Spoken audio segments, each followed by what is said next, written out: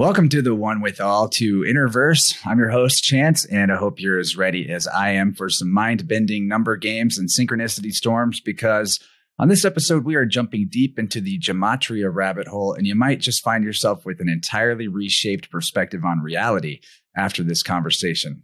And if you didn't already figure it out from the episode title, we're taking this scenic tour through the mysteries of letters and numbers with the Gematrinator himself, one of the top numerical sleuths ever to post on YouTube, and definitely the coolest, the one and only Derek Takuri. For those who are new to the topic, I hope that after you've had your mind blown by this show, you go and check out Derek's website, gematrinator.com, or his YouTube channel of the same name, where you can learn the ropes to recognize the riddles that are encoded in the media, our names and birthdays, and every other facet of this linguistic matrix that we exist within.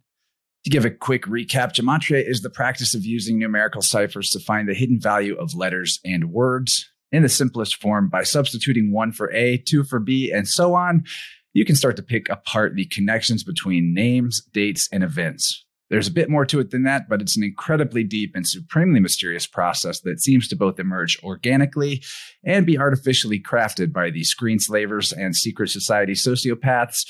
But one thing that ancient occultists, spiritual traditions, and modern researchers agree upon is that whatever intelligence created and governs this reality speaks to us in the language of letters, numbers, and words.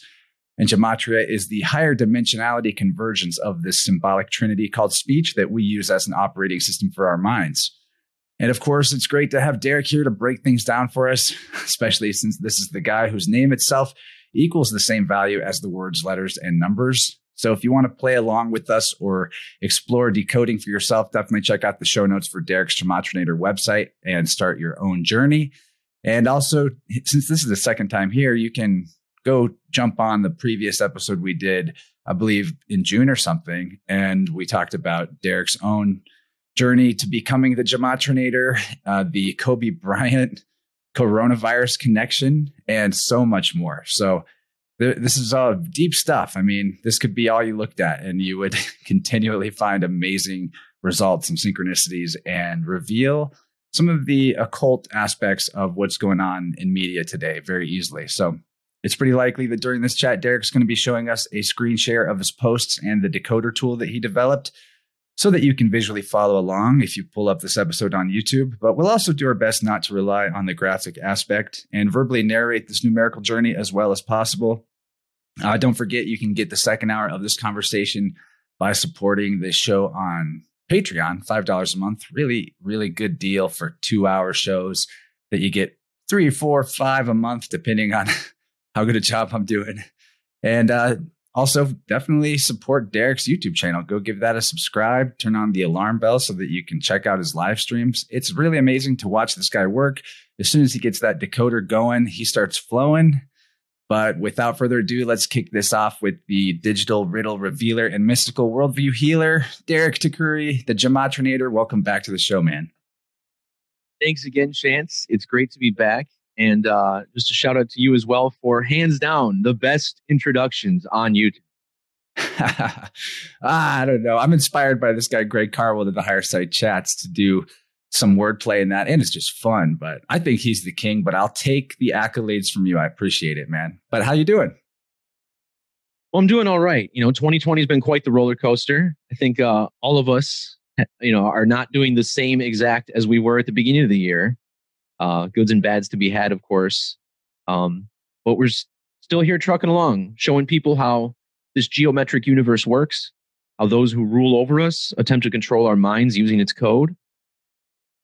And essentially, mind controlling us. It's an MK Ultra culture, and we are neck deep in it right now.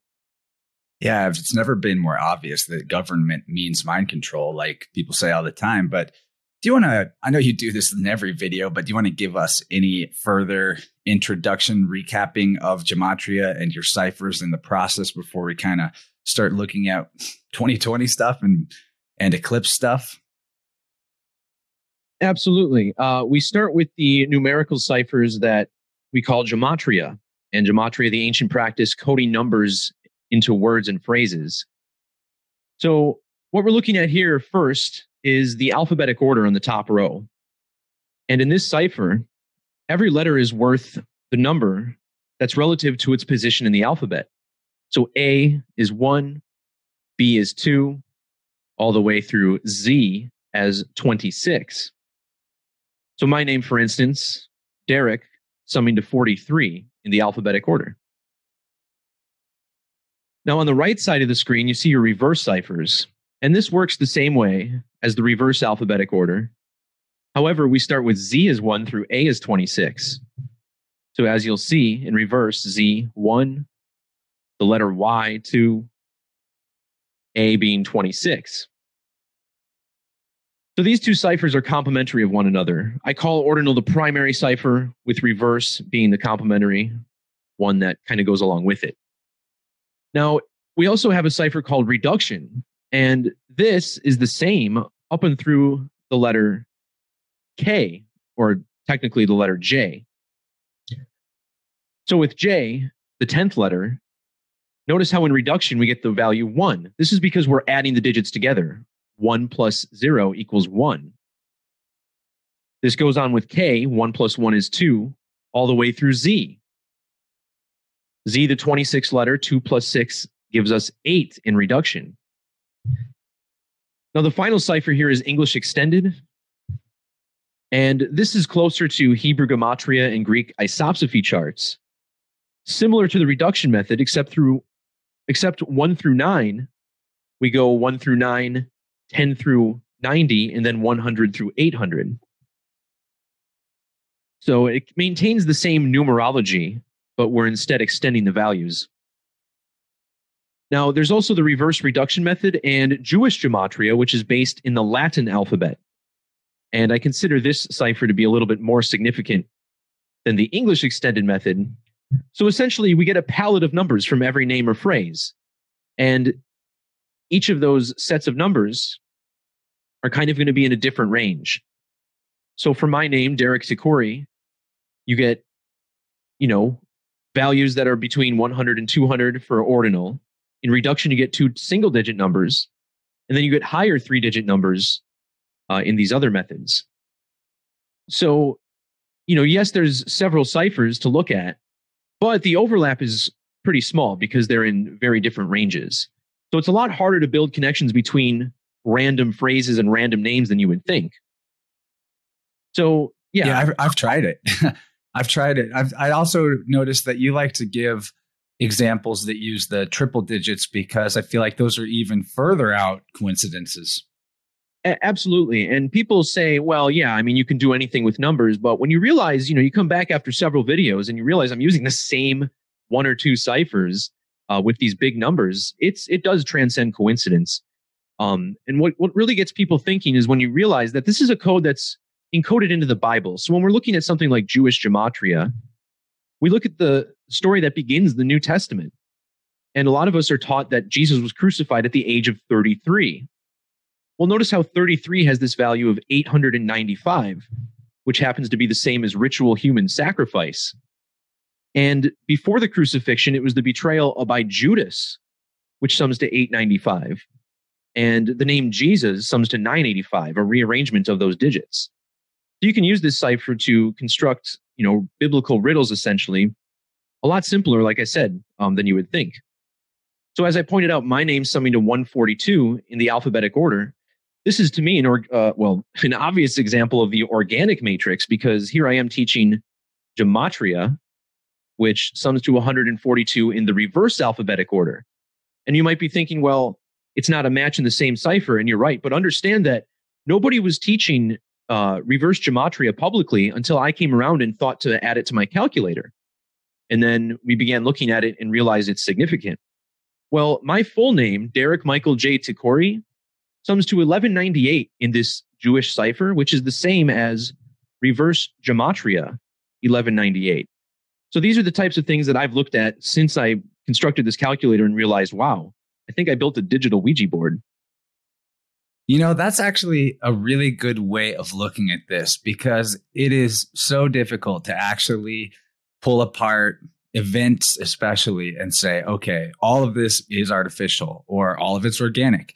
We just have to probably come down on the side of that it's some of both, but that there's too much of it in certain patterns to ignore the fact that it's probably being manipulated, especially if you have any familiarity with the writings of secret society, famous people of the past. I mean, this is definitely something that they do. I mean, also, when we're talking about government, that's intelligence agencies that are running many of the shows. And who uses ciphers and things other than intelligence agencies and spies? Like, it's probably a very old practice. But I do think it's, like you said, a digital Ouija board. It's a form of divination, because if you're trying to figure out what's up with something, and you start looking at things that maybe you might think are related, but you don't necessarily have a strong cord to connect them, but then you start finding all these numerical connections, then you might be able to say, okay,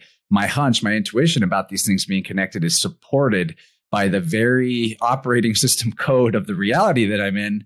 And to me, there's no mistakes. Like, I use the I Ching a lot, and that's a number system that goes from 1 to 64. There's a lot of importance to that number 64, especially when it comes to coding and all that in computer language. But an example I'll give is I throw coins to come up with what number I get. And I did this with a group of people a few weeks ago on the last full moon.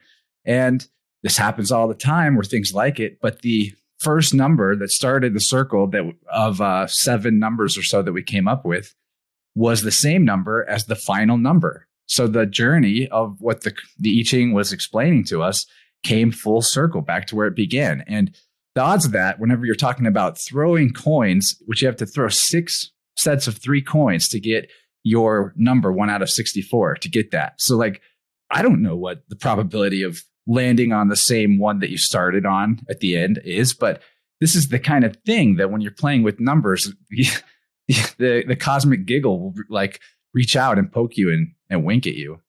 Sure.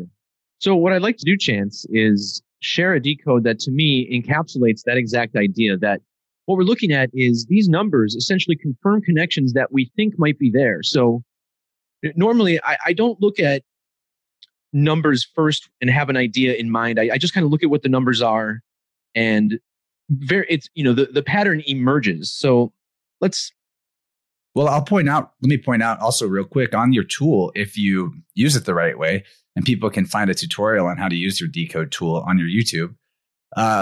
If you use it the correct way, you can also look at other words that have matching values to the word you put in. So you don't even necessarily have to go in with a hunch. You can put in the word or phrase you're curious about and look through the list of matching and go, oh, that's interesting. And some of those matches are just kind of happenstance, but there are patterns you can pick up on there for sure. So something very weird is going on, and I want to use this example here. We saw an article in early November about an actor named Eddie Hassel, who was shot and killed in Dallas, Texas, or just outside of Dallas. And I'm like, Eddie Hassel, that's weird, because the first name that popped into my head is Eddie Haskell. My mom watched a lot of television growing up, and she had TV Land on in the house when I was young. So I used to watch a lot of Leave It to Beaver. And my mom's nickname for one of my best friends was Eddie Haskell, because he was a little troublemaker and would always start shit. So I see this thing and I'm like, wow, is it possible that Eddie Hassel is connected to Eddie Haskell? So there, it's like, there's no number connection yet, right? But it seems logical. Well, check this out. Eddie Hassel dies on November 1st of 2020. Meanwhile, the man who played Eddie Haskell on television also died in 2020, back in May. Now, if you measure between May 18th, the death of Eddie Haskell, to Eddie Hassel's death on November 1st, you get 167 days. Well, 16/7 is Eddie Hassel's birthday, July 16th. However, if you include the end date, you get 168 days. Notice how the character's name is Edward Clark Haskell, which sums to 168 in the alphabetic order. Furthermore, his name sums to 318 in reverse. Look how old Eddie Hassel was when he died. 30 years, 108 days. In reduction, we get a 69 for Eddie Haskell's full name. It turned out his name, the man who killed him, his name was Antone, which equals 69. That was the name of the man arrested. And Edward Clark Haskell equals 111 in reverse reduction. Eddie Hassel died on November 1st, the date written 11/1. Furthermore, the character Eddie Haskell made his debut on the series Leave It to Beaver on November 1st, 11/1. Now, if you measure from this first appearance in the year 1957 to the death of Eddie Hassel on the same date in 2020, it's exactly 63 years apart. And in the reduction gematria, Leave It to Beaver equals 63. Also, Ken Osmond died on a date with numerology of 63. So right off the bat, you get the connection with the names just logically. I told this to my mom. I said, an actor named Eddie Haskell died. She said, oh, like Eddie Haskell? I had a friend who said the same thing right away. So people make the connection first, and then you do the deep dive and realize there is an intensely deep numerical connection. So it's like, yeah, I could do a lot of things with one or two of these numbers if I really wanted to make a riddle out of nothing. But for me to use all four base ciphers, which I talk about all the time, I teach in every video, I'm very consistent with, for it to be so simple, it's shocking. I mean, it's wild to me how, and part of this to me is about building enlightenment, right? Because what I see in the world right now is that there's so much darkness. There's so much sadness, especially now with the pandemic and people losing hope about the future. Suicide rates are up. And this is something that deeply affects me. So what I realize is that some people who come into this information realize that, wow, there's been something very bright that's been hidden from me. What other kind of brightness is out there? And all of a sudden their lives turn around.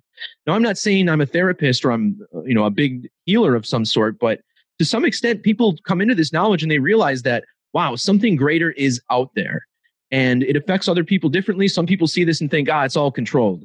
Oh, there's no free will. But based on your approach, I mean, you can make something so much greater out of this. And something that has always stuck with me for the past year or so, that was said back at Anarchadelphia, is that people's greatest fear is not what the future may hold or what kind of negativity may come. Their greatest fear is actually what they are truly capable of. And when I heard that, I had to melt into my seat. I was like, wow, you're right. That is it. Because you see that, if there's a lot of people out there who want you to think something about gematria, that, oh, here's a little numeric riddle. That's all there is to it. It's all man. It's all controlled by man. It's all a conspiracy. Everything sucks. And I mean, that's one way to look at it. But then you realize how deep these numerical connections are. And you realize it can't just be man doing this. When we start talking about the deaths of people in their 80s and 90s having incredible numeric synchronicities, like the man who played Darth Vader dying at 85, when you look at those things, the question suddenly arises, who kept that person alive for all that time? To live in your mid to late 80s is like a 10 to 15% chance. So you're telling me that this guy was murdered? Well, that means that, there's another force that either kept him alive all that time, or they just decided to kill him by the numbers later. Like they took a chance that he could have died of any natural cause. So the point is, there's something much greater going out there. And I think these numeric synchronicities that we're seeing are not just man-made. Now, I do believe strongly that there are man-made synchronicities. And my theory behind that is that if life in reality itself is manifesting by this numerical code, then you would think naturally, if you were constructing a lie and wanted to convince the subconscious, you would construct it by that same numerical code so that the subconscious is tricked and people are more prone to believe the lie. I think that's 100% what the deal is with why it's so important, because that's a big question I get, is that why are these numeric rituals so important? Why is it so deep? Why do they have to line everything up so perfectly? And my argument is that, well, they're just trying to better God. They see this code, this gematria code of God, they see this playing out. These aren't idiots back there. I mean, they might be evil people. They're not geniuses, but they're not total idiots. They see that this is happening as well. I'm not the first person to come along and make these observations. I like to think that with the combination of the internet and a number of people working on this, we represent the first group of people that's bringing this into the public conscience, something that's been hidden for a long time. Yeah, and that's why in the intro I said worldview healer when I was describing you, because I mean that. If someone can break out of the fully materialistic worldview because they encountered gematria, that's going to lead them places you could never predict that have nothing to do with gematria in some instances. It's just going to expand their reality. Like you said, it could also take you kind of further into a hole depending on the perspective you decide to have on it and just make you decide everything's a fake computer simulation, artificial reality. But something really interesting has come into my mind from what you were just describing, which is the idea that everything that we look at with gematria, all these codes and riddles, are strictly only working with fictional, man-made ideas, concepts, and symbols. So it's not to say that there isn't a natural aspect to the way that these synchronicities form. In fact, I think any art that's created from a true, naturally inspired place is going to bring things out of the subconscious that align with nature and that show synchronicity and can help us learn things about ourselves just through what we're creating. But in the same sense, I've come to understand the idea of demonic entities or sort of these non-physical artificial intelligences as exactly that. They're artificial. As in, if you consider God or the creator of the universe to be the ultimate highest truth and to basically be the reality of all things itself, then that means anything that's opposed to that, which you would call demonic or satanic or whatever, adversarial to that, adversarial to the universe, if you will, is also categorically artificial, non-natural, not real in an eternal sense.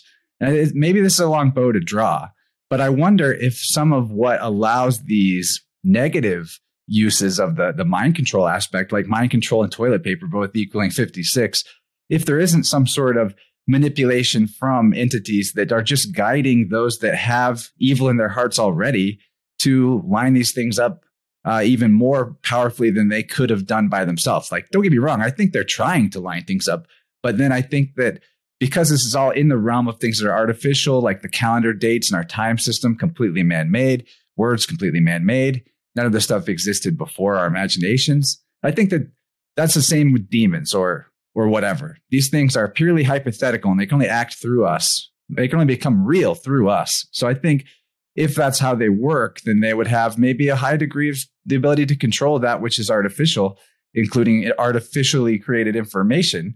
I think the Mandela effect is an interesting example of that, because the only things that seem to have changed are like dates and words and fictional ideas, if you will, things from pop culture. But I don't know. That just came in my head and it's kind of blowing my mind. Yeah, I agree. I mean, the Mandela effect is something that's affected me too. One of those Chick-fil-A different dimensions or something. I'm the Bernstein Bears guy. That one gets me too. But, for me, I mean, I was a spelling bee champion growing up, and that's not because I studied, but because I just happened to have a really good memory for it. Like I could see a word once and always remember it. And the Chick-fil-A thing tripped me out more than anything because I always knew it was chick with no K, chic. I thought it was the weirdest thing. Like they put chic in their commercials, and then they put chicken on the cows, CHIK, eat more chicken. And then all of a sudden, Chick-fil-A is spelled with a CK at the end. And I was just like, I had to take a day off of work. Yeah, I actually feel like maybe it's just a weird thing about the memory, but I also feel like I remember seeing it with no K. But yeah, that Mandela effect is confusing. Most definitely.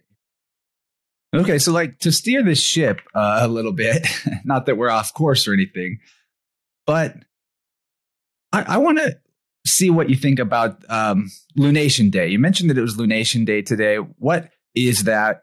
How does that tie into some of the things we might be getting into soon involving some of the major pillars of the conspiracy code of Gematria, which are 9/11, the coronavirus, and your very innovative eclipse decoding?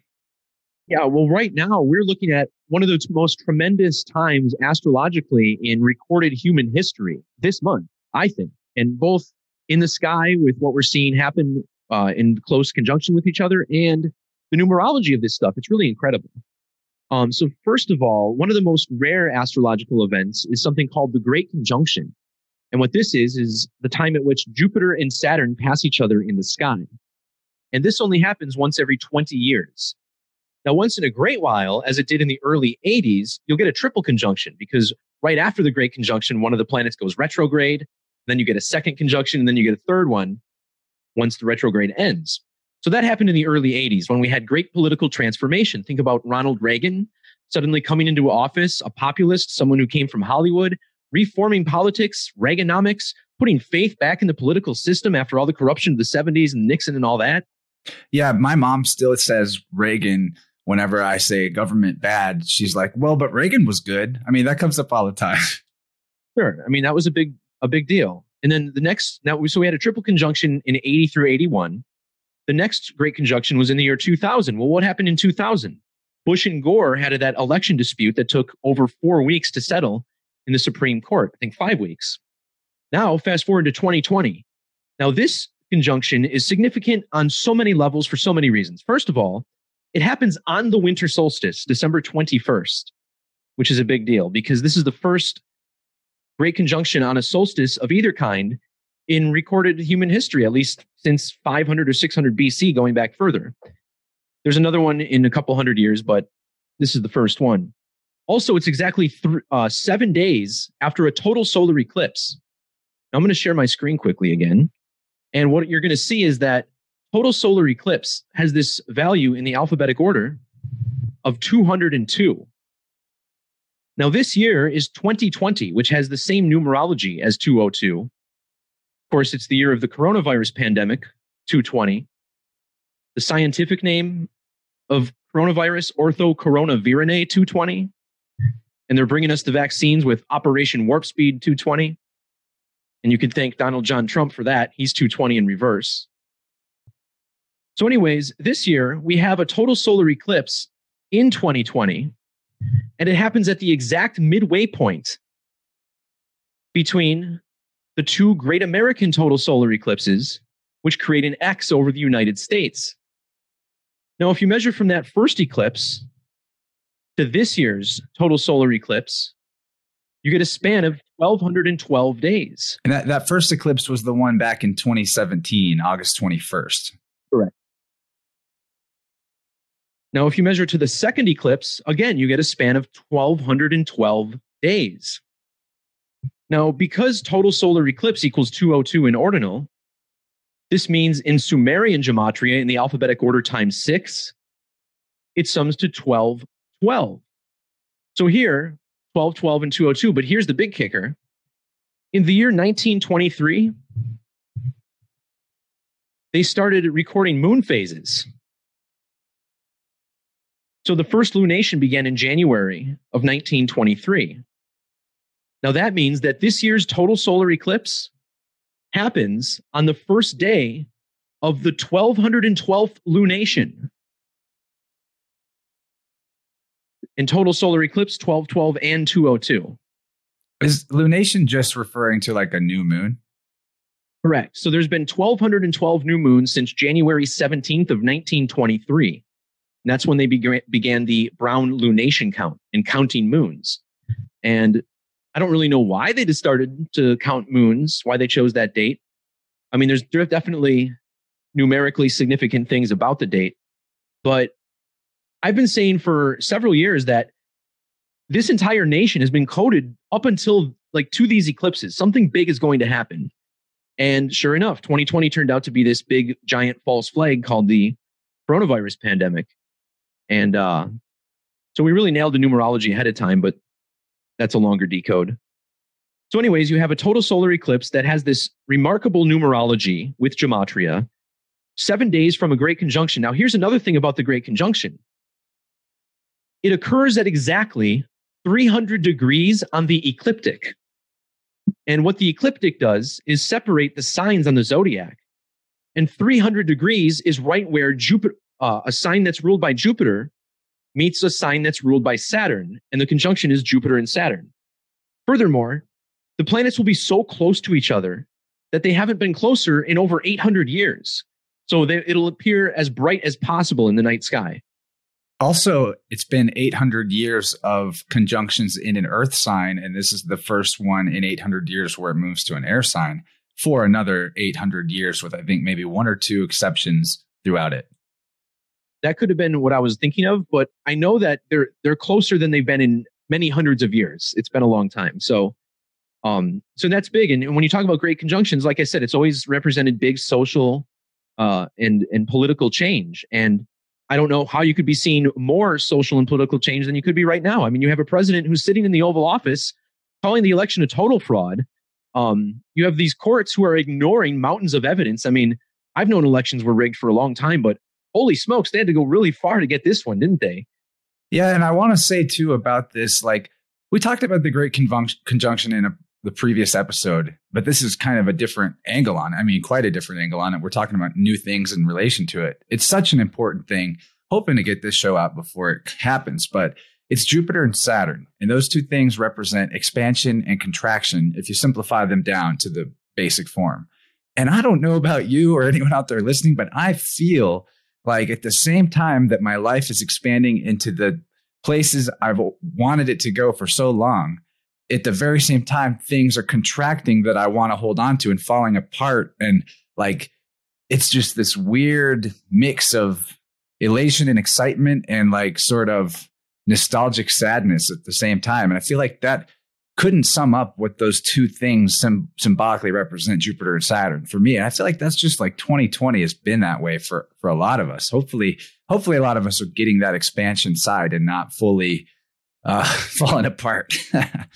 That right there is actually really insightful, because I myself have found myself having extreme feelings of nostalgia. And I get nostalgic occasionally, but all of a sudden I'll think of a song and I'll get all like, it'll just rush and nail me back. I'm right back there in high school, like in 99, 2000, late 90s, when music was all good, like the best of all genres. Yeah, I've been getting that intensely lately. And maybe that conjunction has something to do with it. Because like I said, the last time it happened was 2000. Yeah, but where were we before I so rudely interrupted?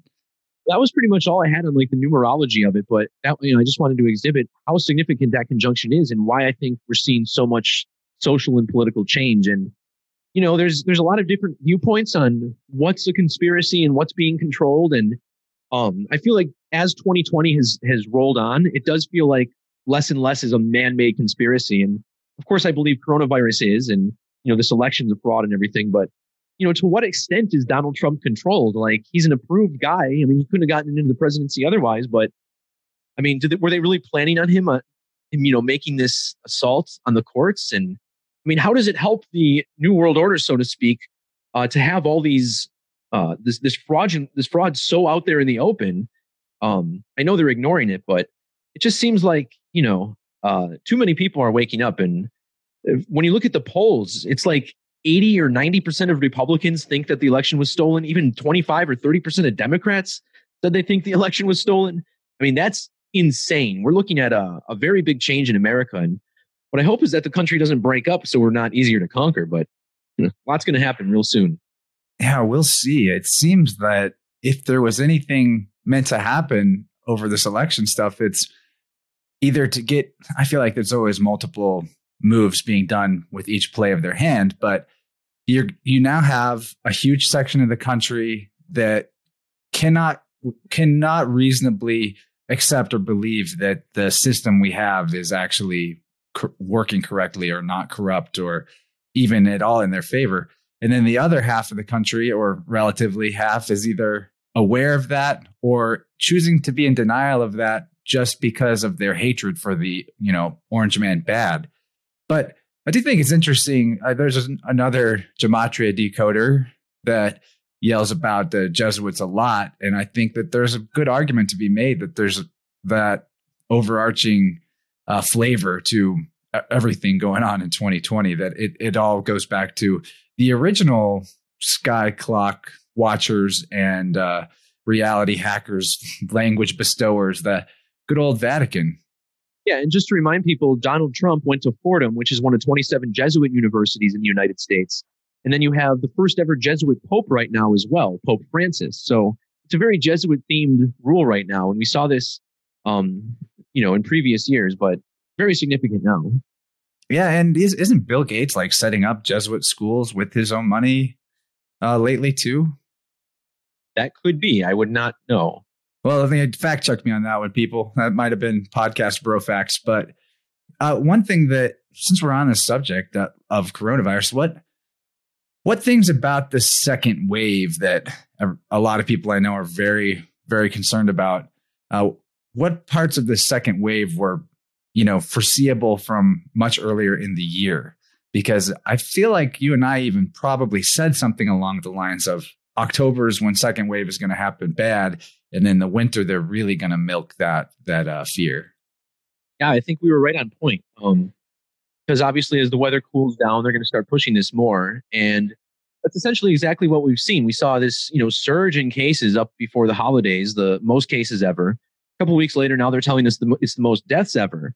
And the death toll looks scary, right? 2,800, 3,000 per day. I want to remind everybody, on average, 8,000 people die per day in the United States. That's just a simple fact.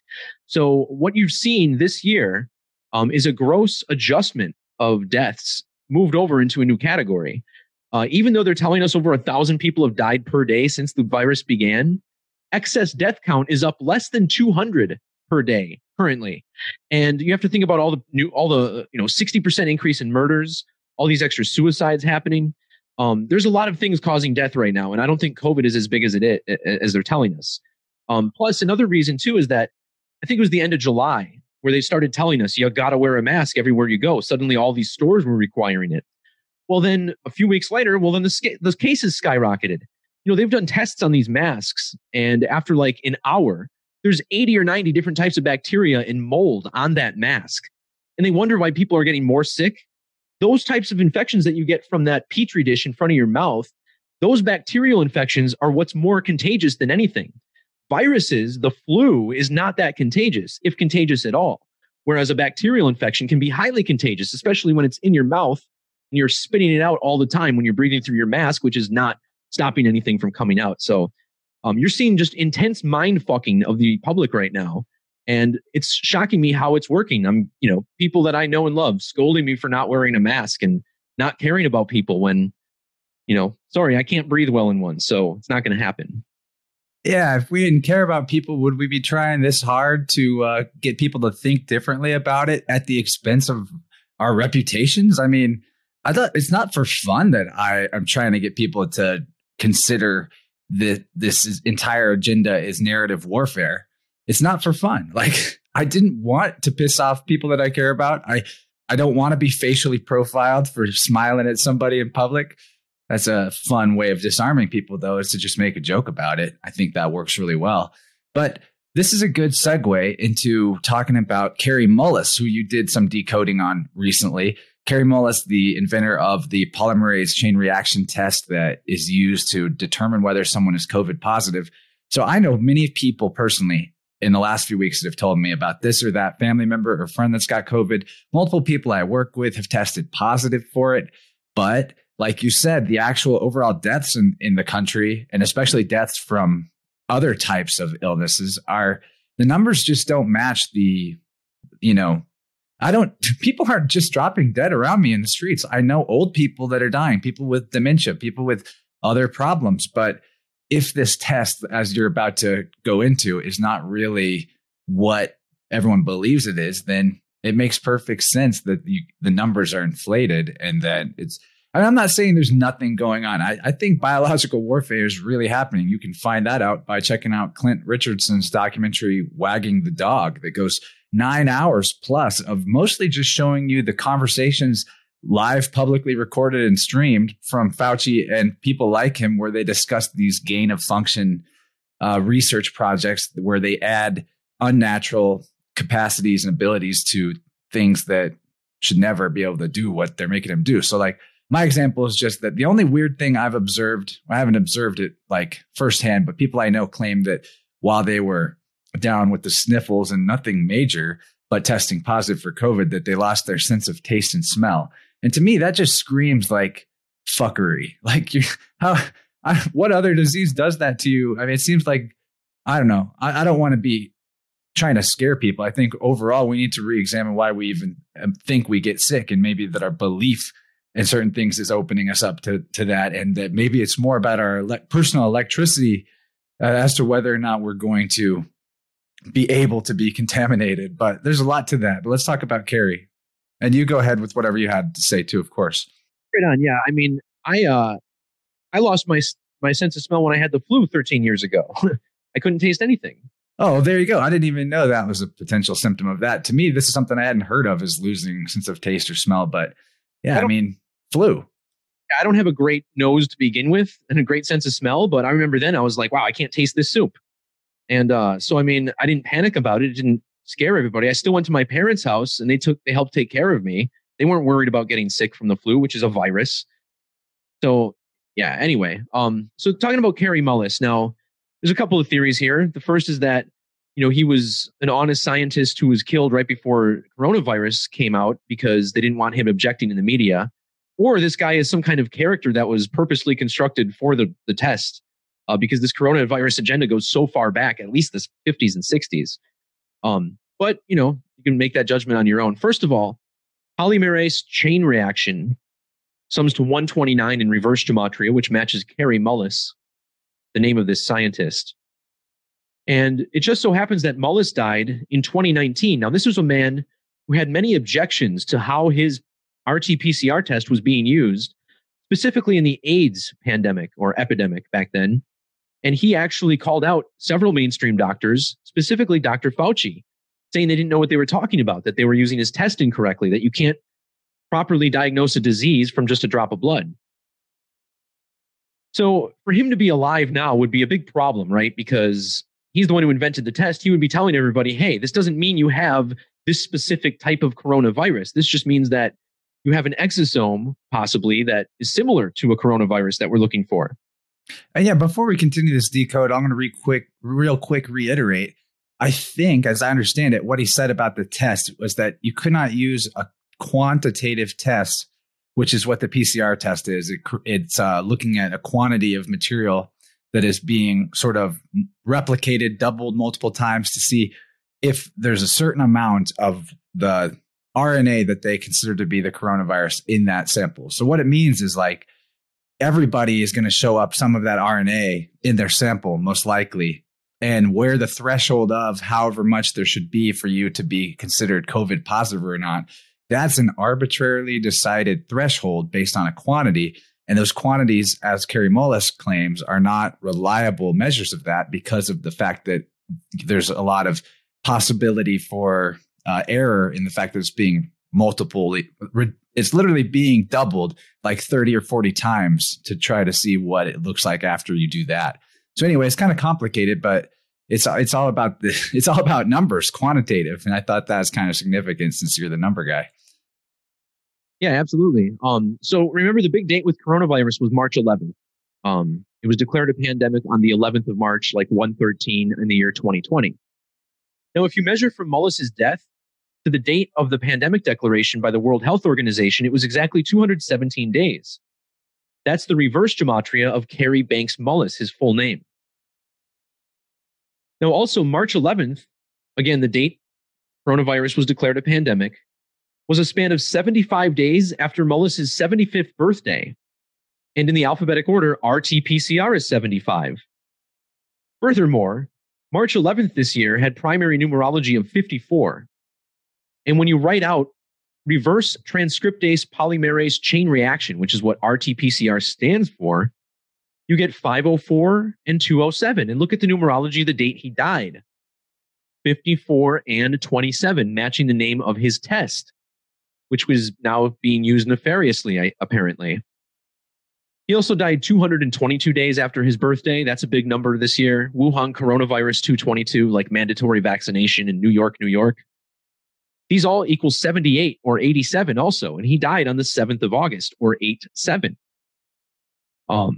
Coronavirus declared a pandemic exactly 222 months after the 9/11 attacks. There's also a pretty deep mercury riddle here, which is interesting because mercury is the element that's, been shown to be toxic in vaccines in the past and possibly in coronavirus vaccines. Of course, I think with this coronavirus vaccine, you're looking at this mRNA type deal. And, some of the illnesses these people are exhibiting after taking it, pretty scary stuff. I don't want to get the chills for 2 or 3 days. That doesn't sound healthy. What's going on? Facial paralysis was one I saw. But hey, if you're wearing a mask, it doesn't matter if your face is paralyzed. It's fine. Good point, Chance. Bell's palsy was apparently one big one. And I'm not saying, the chills are the worst of it. Obviously, this could be deadly stuff that we're looking at. But even the mild side effects, the point I'm making is that they're so weird. And, if I get coronavirus, chances are I'll either not notice it or it'll be gone in a couple days. My brother got pretty sick from it. He thinks he got it, but I don't know. It's just not an option I would ever make, especially when it's an event that we've seen coming for so long. They put the Georgia Guidestones out there to tell us they're depopulating the planet 40 years ago. I guess people didn't believe them. I don't know. Yeah, I think in the second hour, I want to talk more about the different elements of that depopulation idea. But while we're still in this kind of vaccine area, do you have any more decodes on vaccines or media stories related to it? I saw that you had pulled up an Elvis 1956 when Elvis got the, I believe, polio vaccine on live TV. There was also a recent article I saw posted all over the place that our three most recent CEOs of the Corporation of the United States, Clinton, Obama, and Bush, are all claiming that they'll go on live TV together, probably holding hands, and get the COVID vaccine in front of everybody. Well, that's nice. How do we know it's the same thing? I mean, what's that going to prove? You got to trust them. I mean, they were the president. You can trust them. Yeah, it's like putting your hand on the Bible and then slipping a few comic books in there. I don't know. So anyway, yeah, this whole thing with Elvis Presley is really weird. And this is why I say this agenda goes further back than most people are willing to even recognize, even in the truth community.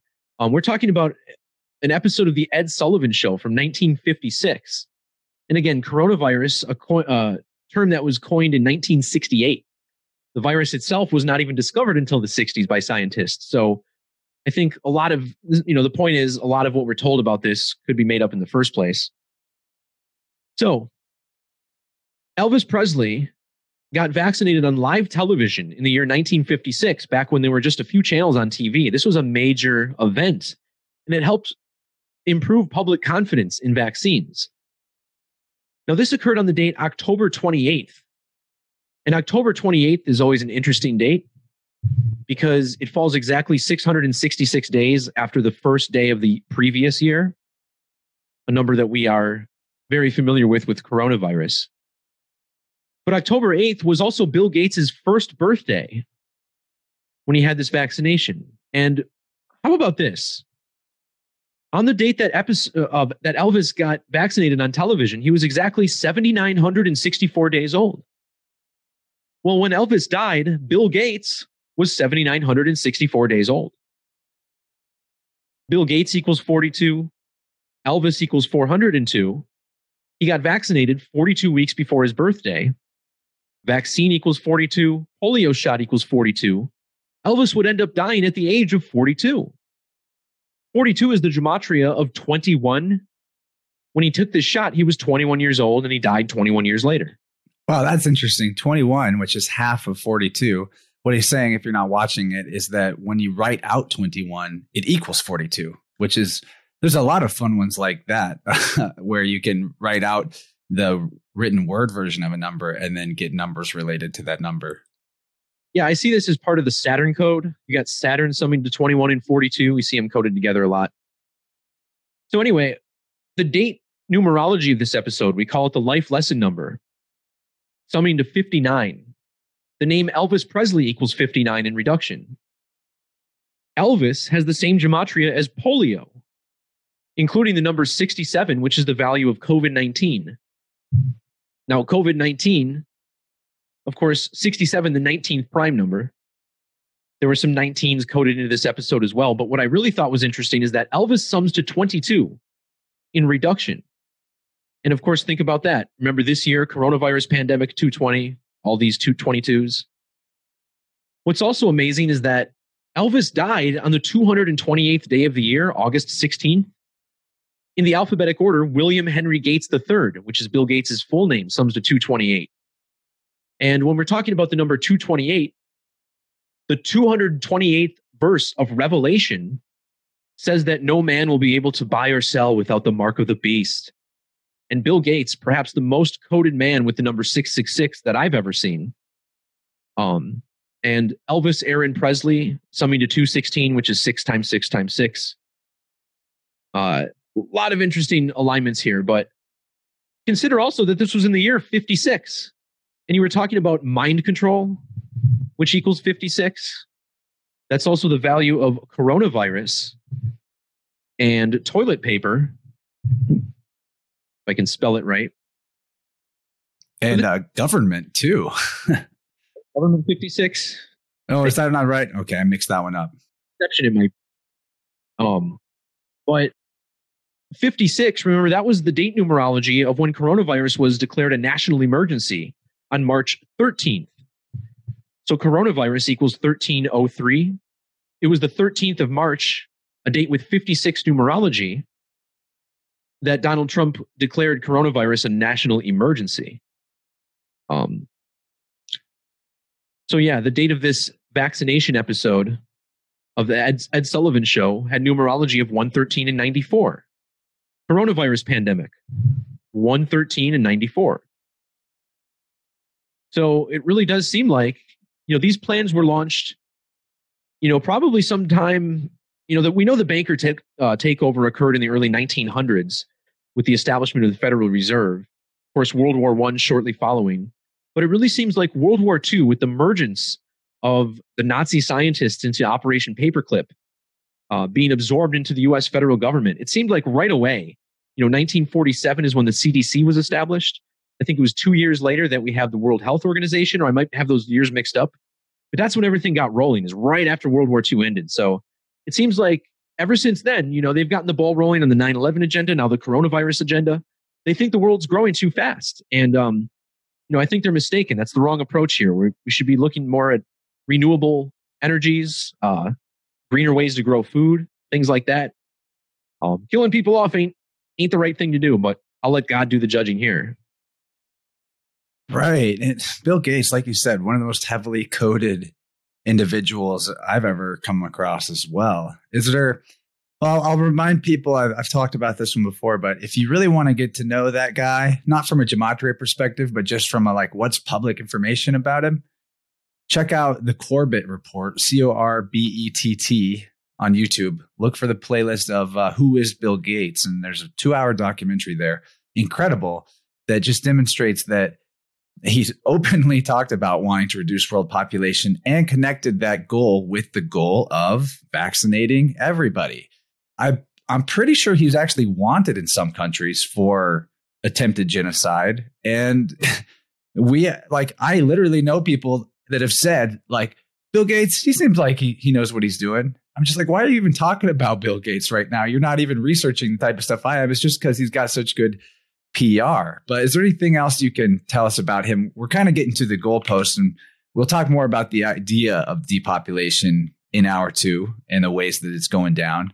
But what are some other riddles that show some of the subconsciously sinister elements of this amazing James Bond, Austin Powers, Dr. Evil style supervillain? Well, I want to remind people that the numerology is expressed extremely heavily in the Bill and Melinda Gates Foundation. And Melinda Gates, not the most feminine figure you'll ever see. If you ever watch an interview with Bill and Melinda together, it's funny to see who dominates the conversation. Melinda's up there all animated and using her hands to animate things, and Bill Gates is sitting back with his legs crossed, real tucked back. Man, who wears the pants in that relationship? These two are a pair that were probably put together by the global occult. I don't know if these people chose to be together. It was probably one of these arranged marriages. This has everything to do with creating certain numerology. So what I want to point out is that the gematria of Bill and Melinda Gates Foundation, English Extended, a cipher I introduced at the beginning of this podcast, sums to 1318 in English gematria. And what is Revelation 13:18 in the Bible? Well, it reveals the number of the beast, 603 When you write out Revelation, it sums to 121 in the alphabetic order. Coronavirus was first diagnosed on December 1st of last year. Then it first reached the United States on January 21st of this year. 12/1 and 1/21. Now the vaccine was approved on 12/10 this year. Wuhan, China equals 12/10. So Revelation is 121 in the alphabetic order. Bill and Melinda Gates Foundation, 121 in reduction. What about the 283 in ordinal? 283 is the gematria of 666 in the Jewish cipher. 2083. This 2083 also found in the gematria of World Health Organization 2083. Notice how it also sums to 275. 666 is 275. So all of these organizations together, along with Bill Gates, coded in this massive, it's just like 666, 666, 666. Just so much 666 is out of control. And I've never seen anything like it in the 3-4 years I've been decoding. And it makes sense, right? I mean, this is the biggest agenda we've ever seen. So I think it's pretty clear to see what they're doing. And even one more 283 for you, if you don't mind. National Institute of Allergies or Allergy and Infectious Diseases, which is Anthony Fauci's group. That also sums to 283 and 724. 724 is number of the beast. 724. So it's really outrageous what they're doing. In fact, Anthony Fauci himself sums to 56, just like coronavirus, like we said. Also, Anthony Fauci 137. COVID-19 pandemic, when you add the 19 as a number, is 137. And of course, he was put in office in 1984, which sums to 220. Now, 2020 is when they put him in action. Oh, yeah. And 2020 is the end of the 10 years, the decade of vaccines, which was a joint effort by Fauci and Bill Gates, interestingly enough, that started 10 years ago with the goal of bringing vaccinations to more of the world. Interesting. Yeah. And here they are teaming up again 10 years later at the end of their decade of vaccines. We have to sort of move towards the wrap up of hour one here. But I want to just say about this number of the beast thing. First of all, I think all the way that these decodes show that things are being done by the book, I mean, by the Bible, so to speak, definitely points back to the fingerprints of the most ancient organization of world domination that we know about, which is the Vatican. Also, there's a thing that went around for the last many years that was debunked or whatever, but the meme was put out, and I think it could be co-intel or just like sort of synchronistic. But there's this idea that Bill Gates had a secret plan to give a vaccine that would disconnect people's spiritual center, their connection to source. And well, I know that that is not actually literally possible because you can't be disconnected to it. What spirit is in our personal Trinity, it is the thing that's above mind. It's the will that governs the mind. And then the mind governs the body. But if you remove spirit from the equation, as in submit your will to get the mark or the vaccine that you're going to need to go out and do your commerce, that is symbolic of a spiritual death. And then what you have, if you are 2/3 of your Trinity, 2 divided by 3 is 0.666 repeating. I bring that up all the time. It's one of the easiest ways to figure out like why 66 is the number of the beast. But this is all really fascinating stuff. And it's you kind of previewed how we're going to talk about depopulation and the gender dysphoria agenda going forward in the second hour. But while we're still here, let people know where they can find you. Any closing thoughts you have for the free hour? And thanks for being here, man. This is flying by. It's fun. Yeah, it always does, doesn't it? My website, of course, gematrinator.com. I'll spell that out if you're listening. It's spelled GEMATRINATOR,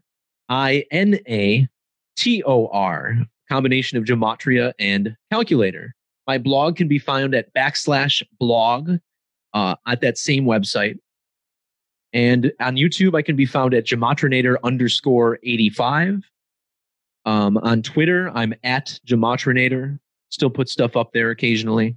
I also have a Discord, which is linked along the top bar of my website, where you can come and talk to other people about numerology all day. People are sharing stuff on there, trying to understand more about this reality we live in. It's a crazy fun time of enlightenment. You can choose to be as dumb as you want right now, or you can choose to be as smart as you want right now. There's been no time like this in history. So I say take advantage of it. This stuff, when we talk about gematria, it is knowledge. It's exploring yourself. It's exploring the world around you and finding a deeper meaning in things, I think, ultimately. So thanks again for having me on. And, for everyone listening, I think now, if you're not speaking up to somebody at some point, and you don't have to ostracize yourself from people, but, start dropping hints, planting seeds if you haven't already. I know it's difficult to do in these times, but, we need as many people awoke as we can, because things could reach a tipping point. We hope that doesn't happen, but just be aware. And, sometimes we got to unglue ourselves and think about the immediate future and how to stay safe and protect ourselves. So I hope everybody's doing that too as well. But understand that God's in control as well. Keep praying, stay strong, keep that connection to the source. And I think when we come out of this, it'll be a lot better than when we came in. Yeah, man. And I'll just say on behalf of everyone that's even vaguely interested in gematria, a big thanks for the contributions you've made to this field, both on the research side and the fact that you use the calculator that everybody uses and it works so well. And it's got, man, I cannot imagine how many riddles have been solved or at least uncovered because of the very fact that you programmed that. And yeah, get in his Discord. I know for a fact you actually oftentimes get information from people in the Discord that show you a riddle that then you kind of go down your own research path on. So, this is something that is very much open for all of us to participate in. And best of all, when you start looking at your own life, it doesn't even have to be conspiracy related. You can just begin to see the miracles of every circumstance that you've ever encountered in the numerical sense. So good stuff, man. And we'll catch everyone on the second hour. Thanks for being here, dude. Bet. And we'll talk to you in a little bit. Hey, so you made it to the end of the episode. Thanks for sticking around and tuning in all the way to here. I love talking to Derek. I hope you guys got your minds blown as much as I did. Gematria is a big time fascination for me. I can't really say I understand how it's working all the time. It's like a big toss up for me, whether or not it's organic or artificial sometimes. But there seem to be examples where it's definitely artificial. But Derek gives a lot of examples from his own life all the time that prove that there's organic gematria significance to all kinds of mundane things. So overall, what I think is most beneficial about this type of research is that it helps one see that there's more going on here than just a bunch of random collisions of particles and energy that somehow manifest the reality that we experience. There's obviously some sort of connective intelligence between everything. Otherwise, how could these organic synchronicities with numbers be so commonplace that someone could literally just do it all day, every day, like Derek and some other, Derek doesn't do it all day, every day, but some researchers really do. And anyway, I don't know if I recommend those researchers. I would stick with nice guys like Derek here. Gematrinator will give you plenty of insight into the topic and explore it on your own. I'm sure more community around this subject would only help more individuals start to reshape their worldview and become more in the slipstream of synchronicity as we like to be in around here. We'll have Derek back for sure. And don't forget, go subscribe to his channel. I've been trying to remind you as many times as possible. Give him a nice little alarm bell or whatever. Do that on Interverse too. I'd love it if you got notifications when I put up these new videos. And I also hope that you enjoyed the video aspect of this. I don't intend to make a lot of video heavy content right now where you need to see what we're talking about. But every once in a while, I think it's cool to do that. And I think this conversation doesn't suffer if you only hear the audio. But I love the workflow or flow state that Derek gets into. He writes a blog post with all his research, and then he does a live stream where he goes through the research one thing at a time. And man, that's a great setup. That's a great way to get content created. He creates the content once, and then he can recreate it in video form. So it's just good for everybody. It also probably helps him drill the information into his own head because he's going through it more than one time. And I point out his process because I think, maybe he's got an extra sharp mind for letters and numbers, but I think all of us could take that type of an approach to some kind of thing that we wanted to create and bring into the world. You do your type of write-up, if you will, and then you base what you're going to do off that outline and you just get into a flow state. We could all learn from guys like that who just seem to effortlessly provide what it is that they're here to provide. And I appreciate it. I'd also appreciate if you guys signed up for Interverse Plus. I want to definitely say I'm happy about all the new members that have popped in over the last couple of months, and the growth is continuing, but I need more growth. I really want to be a little more comfortable about jumping off the cliff into unemployment. Yeah. So I'm doing it to myself and hopefully it all works out. I'm not getting fired or anything, but I could use the help. $5 a month is real cheap. And I know you're out there. I know you brilliant people with deep pockets who just want to see cool things thrive in the world. Well, your support would really help this podcast thrive and grow and expand. And it's about as inexpensive as buying yourself a Starbucks or, tipping a server. I deserve a tip, right? I work pretty hard on this most of the time when I feel up to it. No, I think I've been pretty consistent this year. I'm really proud of where we've come as a podcast community here. This year was the year where I felt like there was actually some solid community forming around the podcast. Everyone out there that's befriended me online and then we talk sometimes. You know who you are and I appreciate you. And I want to hear from all of you. If you don't hear back from me, it's just because I'm not always good at quickly answering messages, but I do love to know who's out there listening, to have a personality to put to the audience and know who I'm talking to a little bit.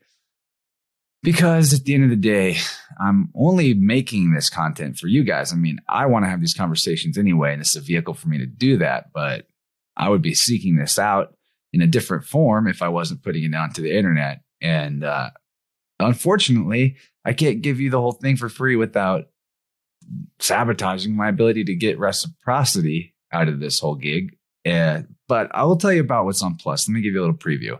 Patreon.com/Plus. It's so easy, very cheap, and the content isn't cheap. Hopefully it's priceless. But in Plus this time around with Derek, we went into some very deep things. The numerical links between Bruce Jenner, Ellen/Elliot Page, the recently transgenderized actress, and Robin Williams, good old Mrs. Doubtfire, how all three of those things connect to 9/11, actually, and a lot of 666 in there, and the eclipse code that Derek is so incredible with innovating information about. And the eclipse is a big part of the second hour. It kind of just weaves through a lot of the stuff that we're discussing.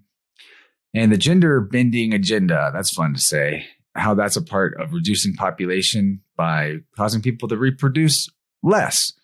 And we, I think, delicately handled that conversation topic in the Plus extension. But I'll just tell you now, like, we're not hating on transgender people. We're not saying that people who don't have gender dysphoria. Not saying any of that, but we are looking at the way that the media influences events and what kind of effect, we might be having on developing minds who have all the vulnerability in the world. So that was fun. We talked about the occult symbolism of the St. Louis Arch. That's kind of neat for me. It's my home state. And how the arch foreshadows the very strange 2021 eclipse patterns to the point where it seems like maybe the arch was actually built with 2020 and 2021 in mind, having something to do with the larger ritual, east to west expansion, if you will. So you have to tune in to hear about that. We also got further into the eclipse riddles with other celebrity deaths like Argentinian footballer Diego Maradona and also the actor who played Darth Vader. And once we're done wrapping all that up, Derek told us about some more amazing organic gematria synchronicity using his own life as a case study. So there's all that and more in Plus. I hope that you check it out. And I hope that you find gematria interesting. What is so great about Derek is he made this tool on gematrianator.com that you can plug in words. You can see other words that have a similar value. You can really take advantage of that as a resource tool, let me tell you, and a research tool, even if it's just to research your own things. And I've played around with it. I think I'll always be considering gematria anytime I'm doing research from now on. I have since we last talked to Derek. You don't always find what you think you're going to be finding when you look for it, but I bet if you do it enough like he does, you just kind of get used to knowing what strings to pull on to find patterns. What blows my mind is all the stuff with like, this date is the same exact number of days as the person's death day. I don't know. The way he uses dates, sorry. The way he uses dates, though, is amazing. And also the prime number stuff, like knowing this number is the X prime number. It's a lot to keep straight. He's good at that. And I'm glad we got guys like him out there doing it. What's also fun is he sent me a song that he wrote, produced many years back called Draconia. That is apparently about like government quarantine lockdowns and draconian measures and forced vaccination. Seems quite prescient. And I'm going to play us out with that song. Should be pretty fun. You can find Derek on SoundCloud at Derek/DeCurry. SoundCloud.com, Derek/DeCurry. I'll put that in the link of the show notes as well. Other ways you can support the show will be linked down there too, including the Secret Energy affiliate store where you can buy some cool supplemental products to help you with your health journey, and I'll get a little kickback and it costs nothing extra for you. You can also go to iTunes and leave a review for the podcast there in the iTunes podcast app. That's a great way to get more people to check it out because I guess the algorithms of iTunes will like kind of scan what your favorite podcasts are. And then if other people listen to podcasts that you listen to, it'll show them Interverse as a recommended one to them if you're also leaving a good review for me. So help me out, help us find more people. It's slow going to build up this tribe because I think we're so far into the fringe of what people want to talk about sometimes, but I'm here for quality, not quantity. And I know that I've got the quality people listening now, and that gives me so much more enthusiasm for what I'm doing here. And I love hearing from you. I hope to hear from you more. chance@interversepodcast.com is my email address. Tell me who you want to have on the show. Give me research recommendations. Just say hi. Just say what's up. I love all of it. And hope you guys have an awesome solstice. I guess there's an eclipse somewhere in the world any minute now or any day now, but we're almost to the 21st where this big conjunction's happening. I'm glad we talked about it again one more time before it's happened I don't know. I'm not prepared for it or anything, but it was cool to get another conversation at a different angle and about this really significant sky clock moment, age change, sea level shift. I don't know what it's going to be, but I hope the best for all of us. I don't think it's ever too late to find your connection to source again, to get back to that. I think even if you died, then you'd kind of be forced to refine your connection. I don't know.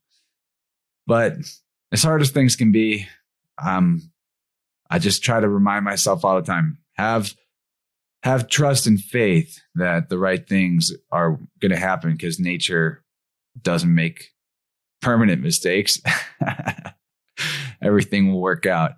We got this, everybody. And if this already has happened, the Grand Conjunction, and we're still here and you're hearing this, congratulations, you made it. And hopefully I made it. And we're going to keep pushing forward into 2021, into weirder and better times always. But hope you enjoy this DJ Tick Curry creation, Draconia at the end here. Should be fun. I always love when a guest also makes music. It makes it easier for me to find something to play us out with. And I'll catch you all later. Much love. Good things coming. Have a great end of your year and a higher-minded year ahead, as my friend Crow 777 likes to say. All right. Take it easy. Bye-bye. This is